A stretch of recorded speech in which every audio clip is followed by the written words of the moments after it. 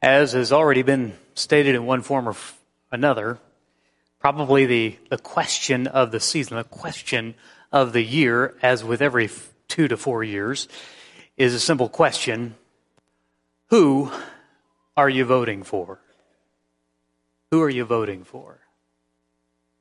You see yard signs, and as we get closer to the day, we get names littered along the streets of people that someone has said, I'm voting for this person.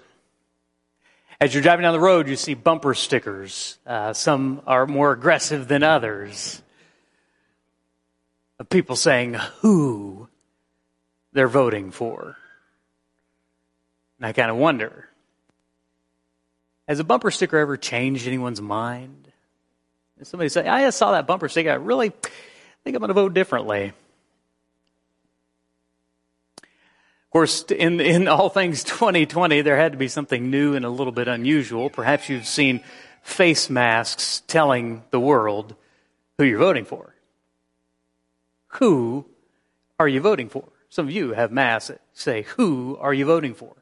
I know that my brother Raymond Williams seems to be voting for the Dallas Cowboys. Seems to be a bit of a throwaway vote there, but it's up to him. That's a question of the year. It's a question of the season. It's who are you voting for? And of course, the best ones, the ones we all love, is you get that little notification and you get the text message asking you, who are you voting for? Who are you supporting? Or you should vote for this person because of this. You should vote for this person because of this. And in the midst of everyone asking you and thinking and the discussion being centered around who are you voting for, I want to gear things just a little bit differently this morning. I don't want you to think about who are you voting for. I want you to ask yourself, what are you voting for? And let's think about that in a biblical way. Your Christianity, as much as we love the phrase separate and apart from, your Christianity is not separate and apart from your civics, your citizenship. You have citizenship in a heavenly kingdom, and you also have citizenship in an earthly kingdom. And certainly the heavenly kingdom is greater and far more lasting. But even the Apostle Paul, when he was doing missionary work, when it was to an advantage, he claimed his Roman citizenship, didn't he?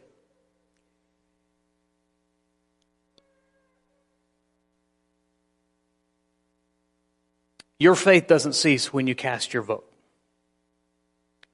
And when you cast your vote, whether you've done it already or whether you'll do it on Tuesday, your vote should reflect your values as a Christian. I think it's kind of pointless to tell you who to vote for, because I really don't think this election or any election should be about personality or about party. We're not voting on who has the best personality. This isn't really a personality contest. So this Tuesday, I want to challenge you. Instead of voting for personality or party, I want you to vote for policy. Because policy has more lasting implications. Policy will have an effect not just on us today, but on generations to come. Of course, you say, well, that's easy. There's a lot of different policies to vote for and vote on. Foreign policy and immigration policy and tax policy and economic policy. And this morning I want to just make it really simple and boil it down to two. Two policies that I think have the utmost importance for the Christian. The first is, I want you to vote for life. And this is specifically if you're a Christ follower, God-fearing person. And we have people who are not Christ followers who watch us, and people who are not God-fearing people who I'm sure we'll see or hear this later. And so this is a little bit outside of may not hit you square in the head, but I'm aiming for your heart if you're a Christ follower. We live in a world that is not full of angels, and so we require government to keep us from anarchy. Tax policy on your Halloween candy notwithstanding, government has an effect on our lives. Somebody once said, the bigger the government, the smaller the citizen. Government does a lot of things in our world. But chief among those, and this is absolutely biblical, is that government's function is to protect innocent life. That's why we have a military, to protect us from external threats, enemies. Remember in that part that when our officials swear and they agree to protect us from enemies both foreign and domestic, both external and internal. We have police officers and National Guard to help and to protect innocent life internally. Now, in the matter of life, there is a sad fact, and that is that some people never get the chance to live. They're cruelly murdered before their lungs take in a single molecule of air. And in some cases, as we found out, their tiny human body parts are sold to the highest bidder. There are some leaders who not only are for the killing of the innocent, and not even as far up to into the pregnancy as possible, but even recently we've learned there are some, I believe it was the governor of Virginia, who said there was an unwanted baby that was born and that managed to survive that. What would you do? And he said, well, we'd have to have a conversation. Pardon me? A conversation about what? That baby has the right to life.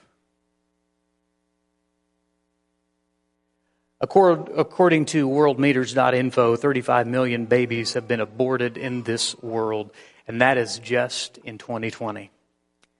Put that in perspective, this year over 1 million people have died from COVID.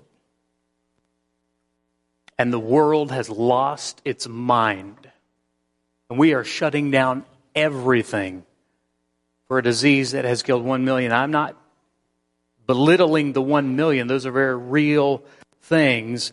I'm just trying to give you some perspective here. We have a choice that people are choosing to murder 35 times that number, and the world is silent. Just in our country, there are over 3,000 abortions per day, 125 per hour. 2 babies made in the image of God will be slaughtered each and every minute. 62 babies in the time that it takes to preach this sermon.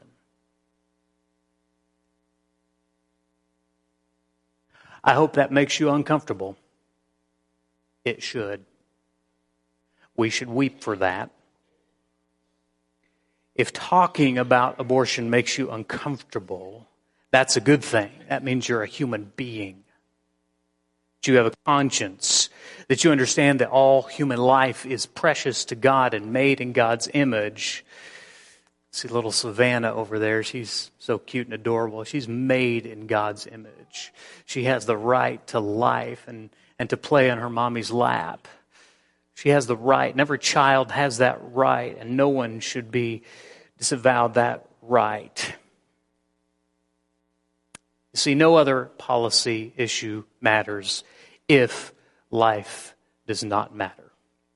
If life doesn't matter to you, what is the point of debating tax policy and healthcare policy and immigration policy or any other policy? There was an article shared on Facebook. I know it made the rounds. I know a few of our people saw it and read it. And the article was, the author was saying, I'm a Christian, but here's the reasons why I'm voting for the presidential candidate who's pro-abortion.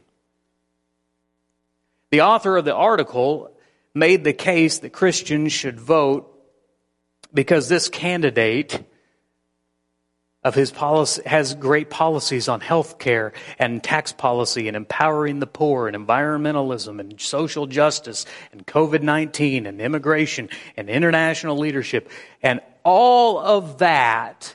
Did you notice there was one policy that was kind of missing among that list? One policy that this person could not make the argument for? Life. You see, that's a problem because all other policies are secondary to the policy on life. All the other policies, whatever they are and wherever you find yourself on the spectrum, have this in common. They are concerns of the living. It is the living who worry about those matters. People who made it out of the womb argue about those things. But if the right to life does not matter, then may I boldly say no other issue matters. It's easy to sit arrogantly on the high ground of today and judge through a 2020 lens the sins of yesterday. Every generation does this. The present always judges the sins of the past. I would have punched that Nazi. I would have stood up against it. Listen to the science. In 2020, we can see babies in 3D. We can see babies in the womb on video. One of my Facebook friends shared that their announcement of pregnancy, and he said, I know he's mine because the little baby's holding up a thumb. Let me ask you a question. How many of you who are parents in here got a ultrasound picture of your child or a 3D video of your child before they were born? Raise your hand. Lots of people.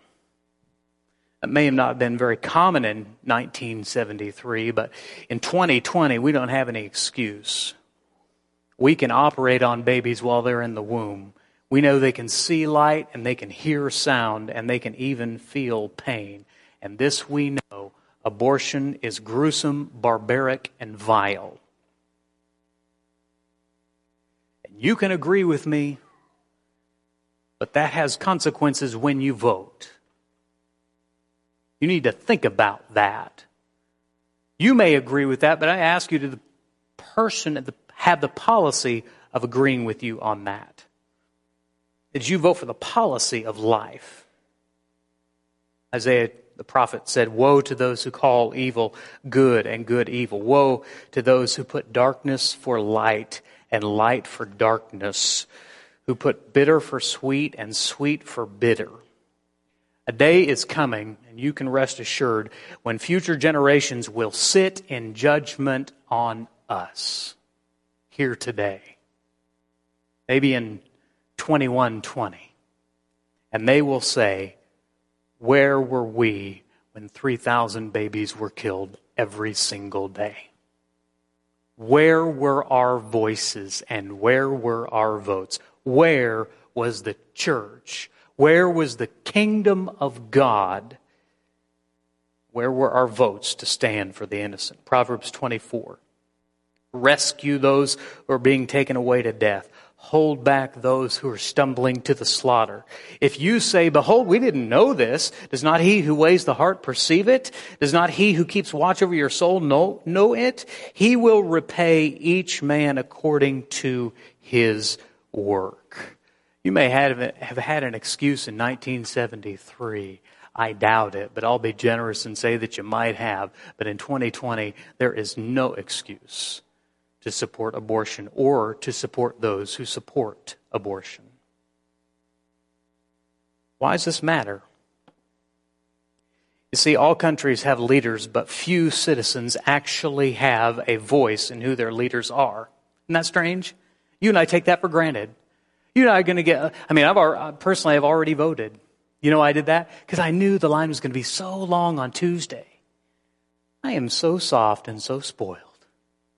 Oh, wah, I get to exercise my right to select my leaders. We take that for granted. There are countries and citizens all around the world watching what we will do because they don't have that right. This is an unusual right in our time or at any time. You think about this. Pharaoh and Herod were leaders of their nations. By the way, they were technically pro-choice, and their subjects had no say in the matter. They slaughtered thousands of babies, and all the subjects could do was weep. Could you imagine telling those people that there will come a day that a certain country will have citizens and they have a say in who they elect to lead them? See, we do. And because we have a vote, it comes down to a stewardship issue. We have a great responsibility. We have a great responsibility to choose leaders not on personality, don't be so shallow, but on policy. And chief among these policies is life. Well, I don't like this man. His skin is orange and his tweets are mean and he's very uncouth and he makes me feel bad. I see. But what was his policy on life? That, as you might say, is huge.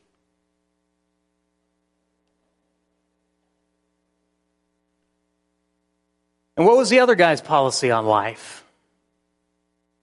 And which one did you support with your vote?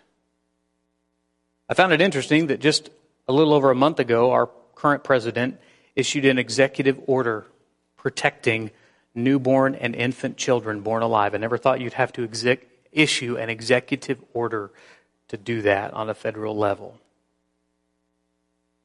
You might say, well, I just don't like him. I just don't like him. He's creepy. He's sleepy. I think he's suffering from dementia. Okay, but come on, man. What is his policy on life? You see, it's so easy to get distracted. But when you are voting on inconsequential matters of personality over the weightier matters of policy, you're being a poor steward of your citizenship. And I'm sorry if that's hard to hear, but you need to think deeper than personality. And some will say, well, you Christians, you're not pro-life, you're just pro-birth. You don't care about all those kids who are born into poverty and terrible, awful circumstances. Factually untrue. Christians and churches are chief among the highest percentage of people who adopt and foster. Now, you don't see atheist groups getting out and doing that. You look at the countless numbers of faith-based ministries that care for the poor and the neglected and the abused. But let's put all that aside for just a second. Let's put all of that aside. Your answer is that if a child could potentially be born into hardship, then you have the right to keep them from even having a shot at life? In your prejudice, you as a living person prejudge those who have or don't have the right to life? You arrogantly presume they don't even deserve a shot? No. I'm pro-life all the way. I just don't like this guy. Listen, you got to focus on policy, not personality. Christians should be pro-life. As a famous quote once ago attributed to Ronald Reagan, I've noticed that everyone who is for abortion has already been born.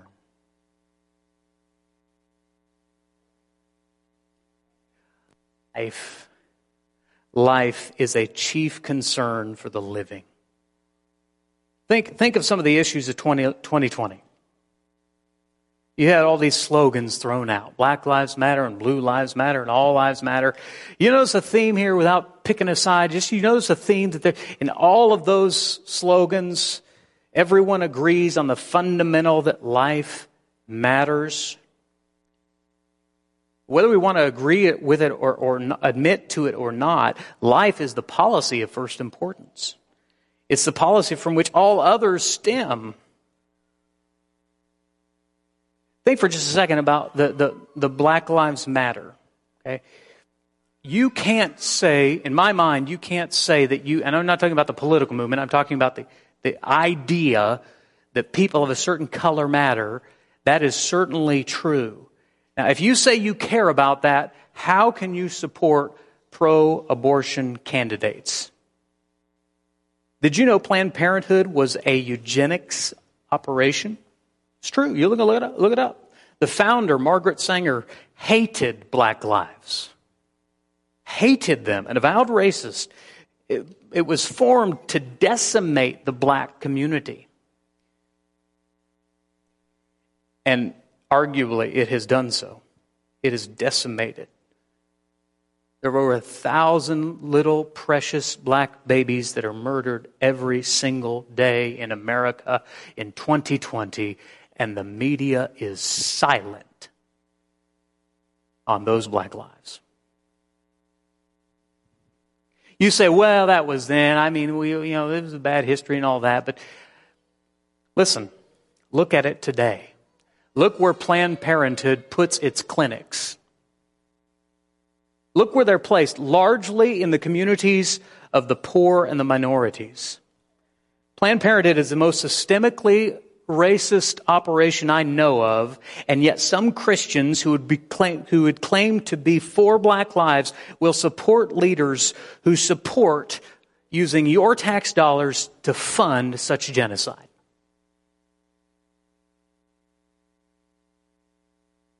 Proverbs 14:34. Righteousness exalts a nation, but sin is a reproach to any people.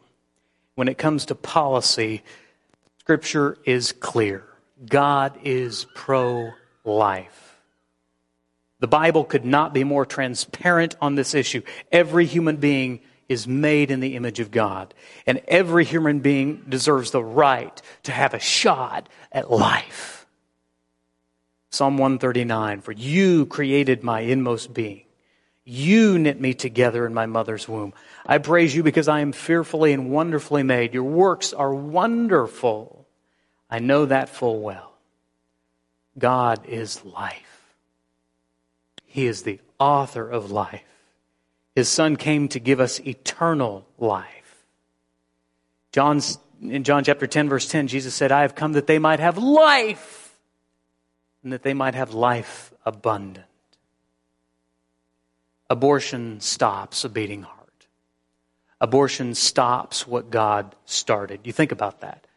Wherever it happens, whenever it happens, when God starts that heart beating, boom, boom, boom, boom, boom, boom. You remember that time you heard your child's heartbeat for the very first time? Boom, boom, boom, boom, boom, boom. And abortion stops that. Proverbs chapter 8. For whoever finds me finds life. Whoever obtains favor from the Lord. But he who fails to find me injures himself. And this is interesting to me. The last phrase.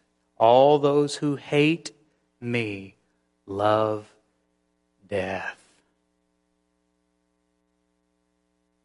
Psalm 127. Children are a heritage from the Lord.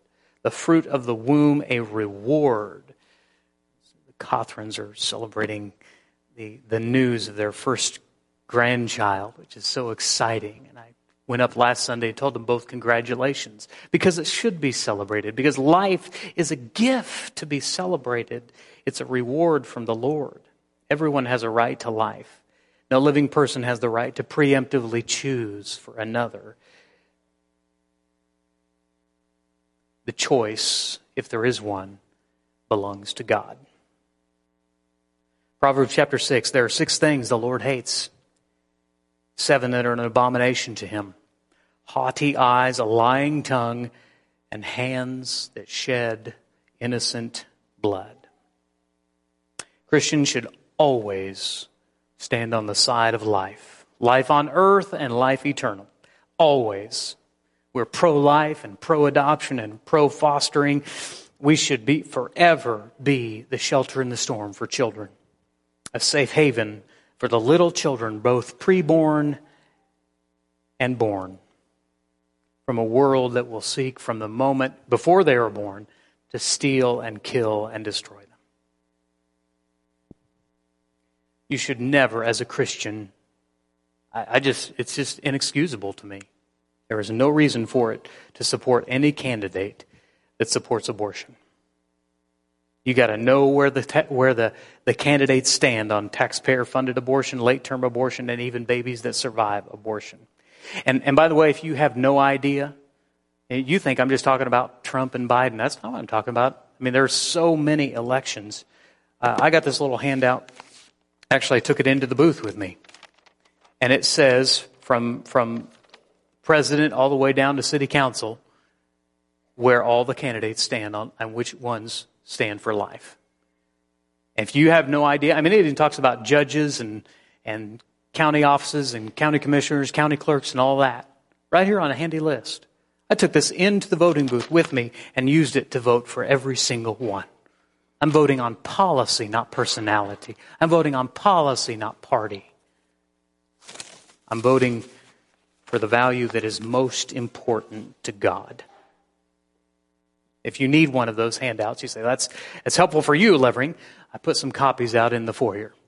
And they'll be by the doors and you can get them on your way out. We are called both to choose life and to stand with those who do. In fact, one of our very own members here at Northside, Renee Erickson, is actually on that list. She's running for office, and she stands for life. And I'm so grateful that she does, and I'm thankful for others like her who stand for life. God's people need to stand for life. God's people had a choice as they stood on the precipice of the promised land. Deuteronomy chapter 30. This day I call the heavens and the earth as witnesses against you, and I have set before you life and death, blessings and curses. Now choose life, that you and your children may live, and that you may love the Lord your God, listen to his voice, and hold fast to him. May we always vote for life, and may we choose it, may we stand behind those who stand up. May we be the voice for those that have no voice. Number 2, we should vote for liberty. And liberty doesn't mean just doing what you want. That's not what I mean at all. We've seen a multitude of governments trying to overreach and encroach on religious liberty in 2020. And make no mistake, this battle is coming. People are being arrested for gathering together to freely exercise their religion. Not just in California, which we might expect. Thankfully, there's no one from California running for any major office. But in places like Moscow, Idaho, of all places, where Christians were arrested, this is recently, for peaceably assembling outside to worship the Lord in spirit and truth. That seems so crazy. I can never again judge anyone for their cell phone going off.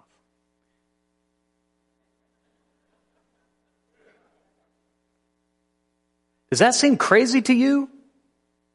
Does that seem so bizarro world that in Idaho there are police officers arresting worshipers who are worshiping outside? That seems crazy to me. It hits closer to home. Earlier this year, our own governor here in the state of Kansas, she sought to completely shut down churches. If she'd had her way, we wouldn't have been meeting at all. Thankfully, she was stopped. But the next time the governor runs for re-election, you better remember where she stands on your religious liberty. Oh, but I like her because my union told me to vote for her, and I like her because she's nice, and I like her personality. All of that is secondary. What happens if you elect someone and they say, no more, churches, we're cutting it all off? Might be coming. Galatians 5:1 says, for freedom Christ set us free. Stand firm, therefore. Do not submit again to a yoke of slavery. For you are called to freedom, brothers. Only do not use your freedom as an opportunity for the flesh, but through love serve one another. We're called to be free. God wants us to be free, but we got to want that too. I would think that's like Richard Martin would be terribly offended to watch a nation that he fought for, put his life on the line for, and others put their lives on the line for, and watch a generation give those freedoms away. That should offend you on a spiritual level. Because it is. Christ followers are called to submit to their leaders. That's true. And obey the laws they set forth, and that's true. But there's one exception, and that is this. When our submission to the Savior must always be greater than our submission to the state. And I won't say this often, but if there comes an order that prohibits you from worshiping, I hope you worship anyway.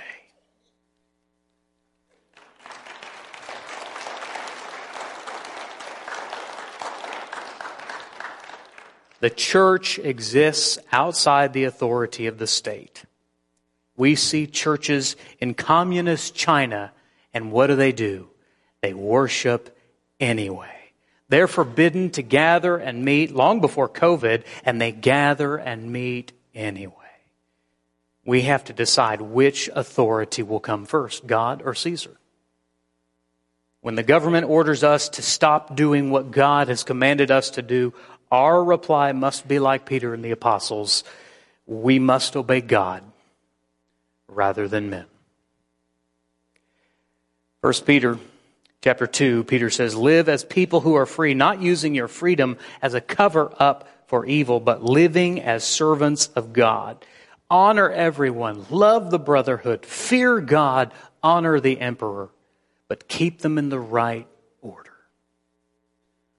1 Timothy 2, first of all, then, I urge that all supplications, prayers, intercessions, and thanksgiving made for all people. That's part of why we're doing this morning.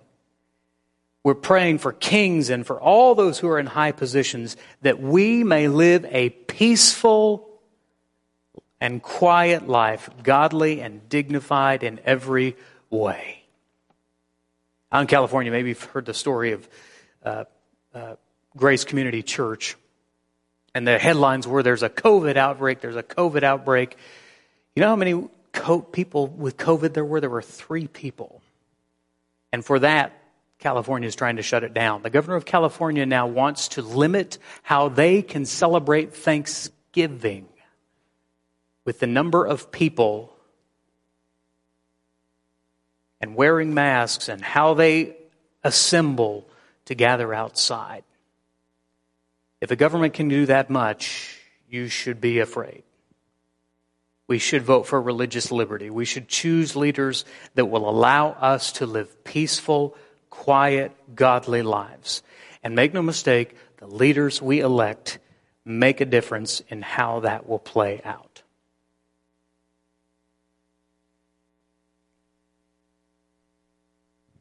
Will the leaders you choose allow you to worship freely? Will the leaders you choose allow you to practice your faith and your values freely? Will you have the freedom to make that choice? Or will you elect leaders that will be the nanny state coming to dictate to you where and when and how you may or may not worship the living God? Well, this Tuesday, you have a choice. From the president to the city council, I hope you will not vote on personality. I hope you've ignored all of the red herrings that have been thrown up in this election cycle, but I hope you will vote on policy. This Tuesday, while everyone else focuses on who you're voting for, I want you to remember what you're voting for. This Tuesday, I pray that you and all God-fearing people will choose leaders who stand for life and liberty. Let's bow and pray before the next song. Father in heaven, 2020 has been a weird year, but I believe that you are sovereign in all of it. And I believe you have raised up us for such a time as this.